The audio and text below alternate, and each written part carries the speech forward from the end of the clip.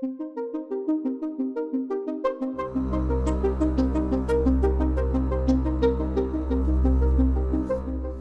my name is Julie Smithson, and I am your XR for Learning podcast host. Every session is meant to provide you with the value in microlearning about the way technologies will change the approach of education, the creation needed, and the tech-savvy brilliance to support the advances of our digital transformation.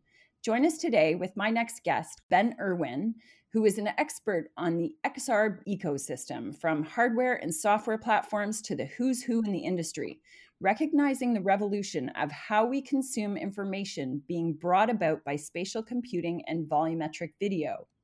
Ben is focused on creating new experiences in WebXR and social VR. As director of Silicon Harlem's annual tech-enabled community conference since 2018, Ben programmed the agenda, developed the marketing, and produced the events for the next one, which will be held at the Forum of Columbia University in October. Thanks so much for joining me, Ben, today. Hey, Julie, it's great to be back. And so much to talk about with everything that's going on. I know we've had several different conversations about our intake and insight into the way things have changed before the coronavirus has hit our communities.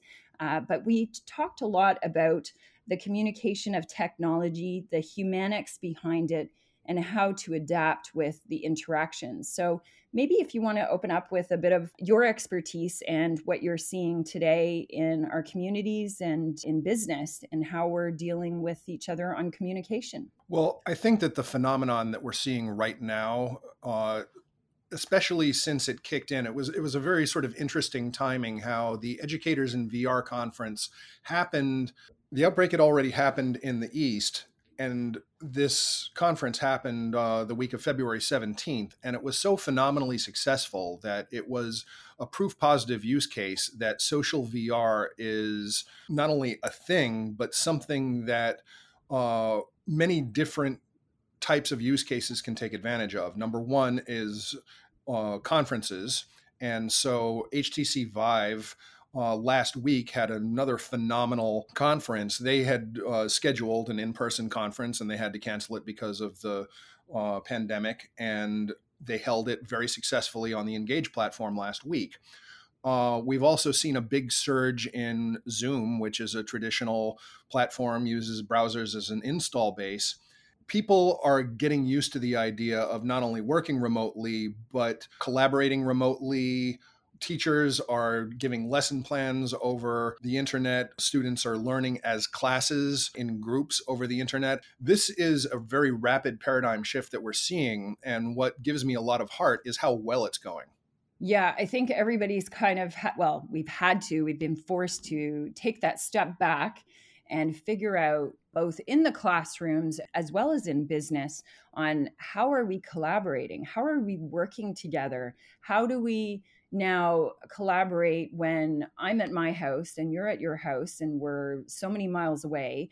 And we do have this technology now that can be put in front of us, we can connect to, we can actually see and visualize things like 3D models to work on and to collaborate, to develop and design together. All of that technology is possible now. So opening up that new means of communication, where before it was always face-to-face, or it was over the phone, or just even in a conference call, we can now introduce the more online platforms and virtual platforms to collaborate. And I think that's really opened the eyes of many to see, first of all, how well your team communicates. How well does that teacher communicate with the kids? How do the kids adapt to that? How do coworkers adapt to communicating online?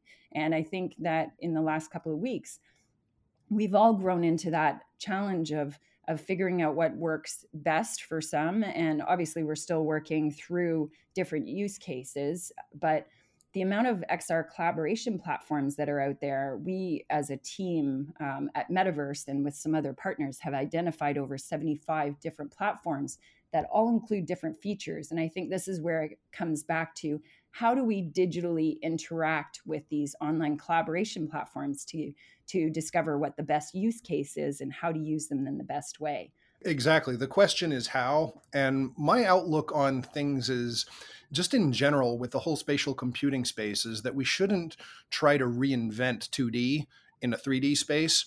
And, moreover, technology has forced us to go into 2D, where 3D, we talked about this in the last session, is sort of our natural way of things. But when we're doing this new type of collaboration and this new way that it affects us in different ways of evaluating us, I think that we need to think about clever ways, and certainly a lot of people are, about how we can most productively interact, how we can do things by ourselves and then bring and present them on teams and groups and classes. So I think that one of the main things that we need to be looking at are some of the friction points in terms of this. And because a lot of these are so new, they're a little bit rough on the startup. And I think that one of the main friction points is the ability for people to have it. We don't have a huge install base of VR, let alone standalone VR like Oculus Quest yet. A lot of these platforms, thank goodness, are available for Windows. And I'm talking about the 3D social VR conferencing, not just Zoom, which is obviously something that's good for desktop, tablet, and mobile. But one of the things that I'm concerned about is that not a lot of them have Mac clients yet. And so a lot of families have two computers in the house. Some people have PC and Mac. Some people are just only Mac users. And so one of the concerns that I have trying to start up a few different types of conferences, not just conferences, but just interactions and getting together with groups of people is, what do we do about the Mac users who can't log on? And that is where I think that the WebXR, things like Mozilla Hubs, are very important because they are browser-based. And so the sooner that we are able to have browser-based social VR experiences while that install base is rolling out, the more quickly people can get on board with this, experiment with new ways of doing things, and that will help move the whole thing forward. And because everybody's working from home and being isolated right now, that there's not only time to do this, but there's a necessity. Yeah. And just going back to the different purposes of meeting, and I think this is really being analyzed now that we're all working remotely, is what is that use case, and is it going to be valuable to meet for this purpose, and which platform will best provide the means of communication in each platform as well. I know when I'm going through right now the profiles of all these collaboration platforms, it's really opened my eyes to the different ways you are able to communicate, and little things like having a whiteboard or sticky notes or interaction actually between people in the space, and the capacity is one of the key metrics and measurements of these XR collaboration platforms. And there's a difference between interacting and then just observing or attending.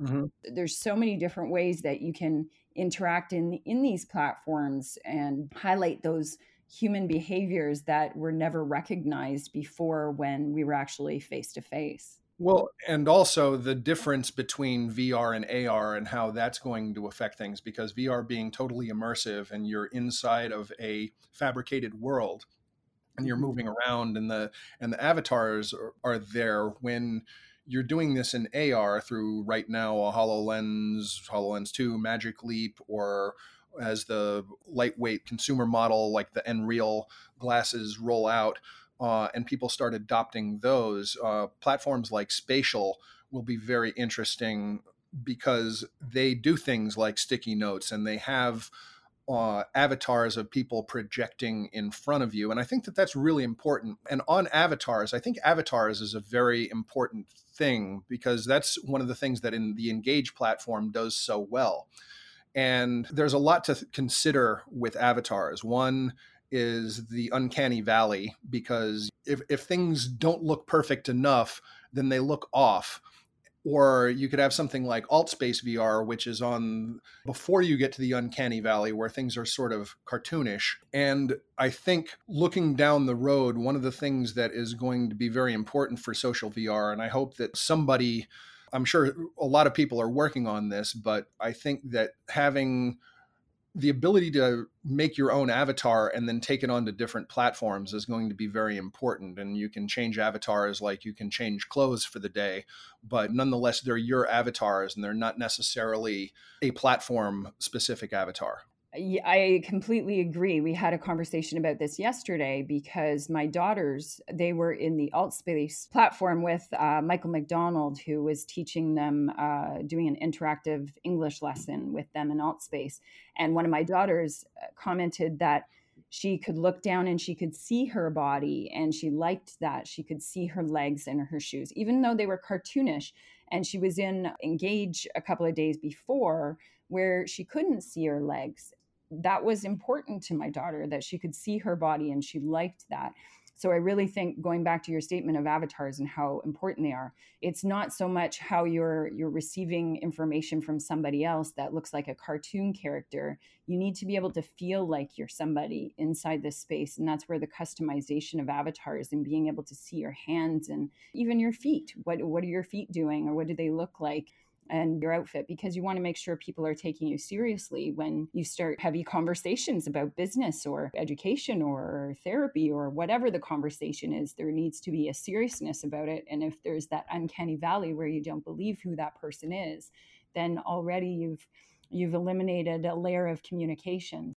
Avatars and customization and being able to port your avatar from platform to platform, I can see being a top feature list for many of the platforms in the future. And with that, and that's a very important point about how the avatars look and behave. And this is only going to get better from here. One of the things that we are seeing right now is, so somebody puts, if you're in VR and you're using controllers, you typically have hands in these platforms, but the hands are doing what the controller's doing. So if you set your controllers down on the table, your hands are doing something kind of funny.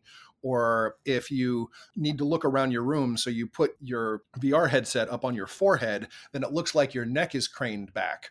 Also, the hands are disconnected from the arms. These are things that are obviously going to be improved with the technology, but I thought it was a very important thing that we touched on when we spoke yesterday about the bandwidth consumption that it takes to broadcast a pose over the internet as opposed to a pixel. And all these Zoom calls are clogging up the pipes because you have, yesterday, my wife was taking a yoga class on Zoom and it had 25 tiles on it. And many of them were lit up with video. That was a lot of bandwidth that was being consumed there. But when you're dealing with avatars, there's an efficiency to the fact that these are just these little gestures and these little poses. Even though it's happening at a high frame rate and it's happening in real time, it's very, very small data as opposed to having to repaint an entire frame as a photograph. It gives the term body language a whole new dimension. Indeed. Right? Well, and sometimes it can be funny, but like you said, these are going to be used in serious contexts. So the kind of weird things that might happen just because somebody put their controllers down or put their headset up, I'm sure that the people who are designing these interactions will be putting in catches for this so that you can lock a pose without it looking really peculiar. And there's also the etiquette of it. Back in when Web 1.0 was becoming a thing, you coined the phrase netiquette. We need some sort of social VR etiquette or something like that, where it's, especially like if you're at a conference, I found myself walking around trying to check out the thing from different perspectives. And then one of the session leaders was basically like, hey, you down in front, stop blocking the camera. And I was like, oh, and I was like, I think I'll just stay still for the rest of this. Yeah, I was watching Caitlin Krause's presentation from Educators in VR, and there was somebody that was flying through the room, obviously checking out that transporter feature. And there's certain things that you need to learn from that. She was on the stage, she was standing right in front of the presenter, she was walking all around, and it became distracting because you could see her. And features like that where the developers of that platform need to say, okay, we can't allow users to walk on stage or this space or this space. And we're learning every day as we go through these platforms and discover these etiquette disturbances, shall we call it. Mhm. I think it's something that we all need to learn about, and it becomes part of that humanics topic, is that interaction of being social and using the digitization to communicate and to behave, and the behavior when you're using this digital interaction needs to be proper. It needs to be polite. It needs to be considerate. In alt space and through educators in VR, we call them trolls, people who come on and make disturbances in these public forums. I think we have a long way to go to build the proper etiquette online, but I believe that we'll have a collaborative, unison voice in making sure that people don't disrupt these online conversations. But we certainly do need to address social VR etiquette, not just from an education perspective, but definitely from a business perspective as well. And this is all part of what makes it such an exciting frontier. I mean, everybody's learning, and that's all good from the perspective of this is so new. And I think that it's very important, especially because we don't have the large install base, and the coronavirus has pushed back the supply chain of the demand. So, Oculus Quest sold out for Black Friday. It was completely gone by Cyber Monday. It briefly came back at the end of January. And then I'm sure that there are massive amounts of industrial procurement going on. So it's really hard to get a fix on like how long this is going to take to roll out to have all of these headsets in a larger and larger scale. And there's also a lot of competition to Oculus Quest that's going to be coming out. So they're not going to be the only standalone headset on the block. They may have been the first and currently the best, but the fact that these platforms are available on so much different hardware right now, the tethered hardware, the HP, the Rift, the Vive, Valve Index, give a lot of people a chance to get on. But right now, people who can get on via desktop, tablet, and mobile and just experiment and just get the idea of what this is like, and that really this is the new way of things. It's a great opportunity to learn, because that learning curve is going to go on for a little while. But then once that etiquette that we're talking about sort of sets into place, it's going to be sort of like once everybody got used to using the web and then people came on and were making newbie mistakes. Right now, it's completely okay to make those mistakes. In wrapping up this episode, there's so many hardware options that are out there, but moving to the collaboration platforms, take this time to learn that it's not just about Zoom or Google Hangouts, which have to date been very dependable collaboration platforms, but only in 2D. And through spatial computing, through virtual reality, augmented reality, mixed reality, we're now able to move these meetings, one-on-one teleconferencing, even trade shows. We can now move them into a three-dimensional space. So taking the time to learn about these different platforms and what the best solution is for the purpose that you need to meet for is something that I believe the ecosystem will start to prepare reports and curation documents to be able to help the massive public understand how to move into this new online and virtual world. Stay tuned. I'm actually a part of building a resource out for the mass public, because there are so many different features. There are so many things to consider with this new way of human interaction. And maybe just to close us off, Ben, is there any other high-level advice to anybody learning and listening about these different collaboration platforms? Don't be afraid to just jump right in, and definitely don't underestimate the importance of this paradigm shift. I mean, 2020 will be remembered as the year that this happened. And when people look back at the coronavirus pandemic, we're going to see this as sort of a jumping off point. So now's an opportunity for people to get ahead of this curve, because the curve is coming. The curve is here. So there's a lot of things that are out now that you can experiment with. There are a lot of things coming out that people are working on in the background that none of us know about yet. So expect that. And lastly, I would just like to give a shout out to all the people who are making this happen. They're working hard. There are all these software engineers who are just doing absolutely brilliant work and experimenting and thinking outside the box. And that's really helping us all. And then there are the early adopters and the innovators who are providing the feedback loop necessary to improve on these products. And it's happening more quickly than we've ever seen before. I mean, when people adopted the internet in the first place, it was very slow to ramp up. Now everybody has the internet. So there's a different volume of people who have the access to get this. And hopefully it will translate into access to more people, for more people. That's a great way to end our podcast today for our listeners. Thank you so much, Ben, for being on my podcast. My pleasure. Thank you so much. Thanks, everyone. My name is Julie Smithson, and this is your XR for Learning podcast. Take care, everyone.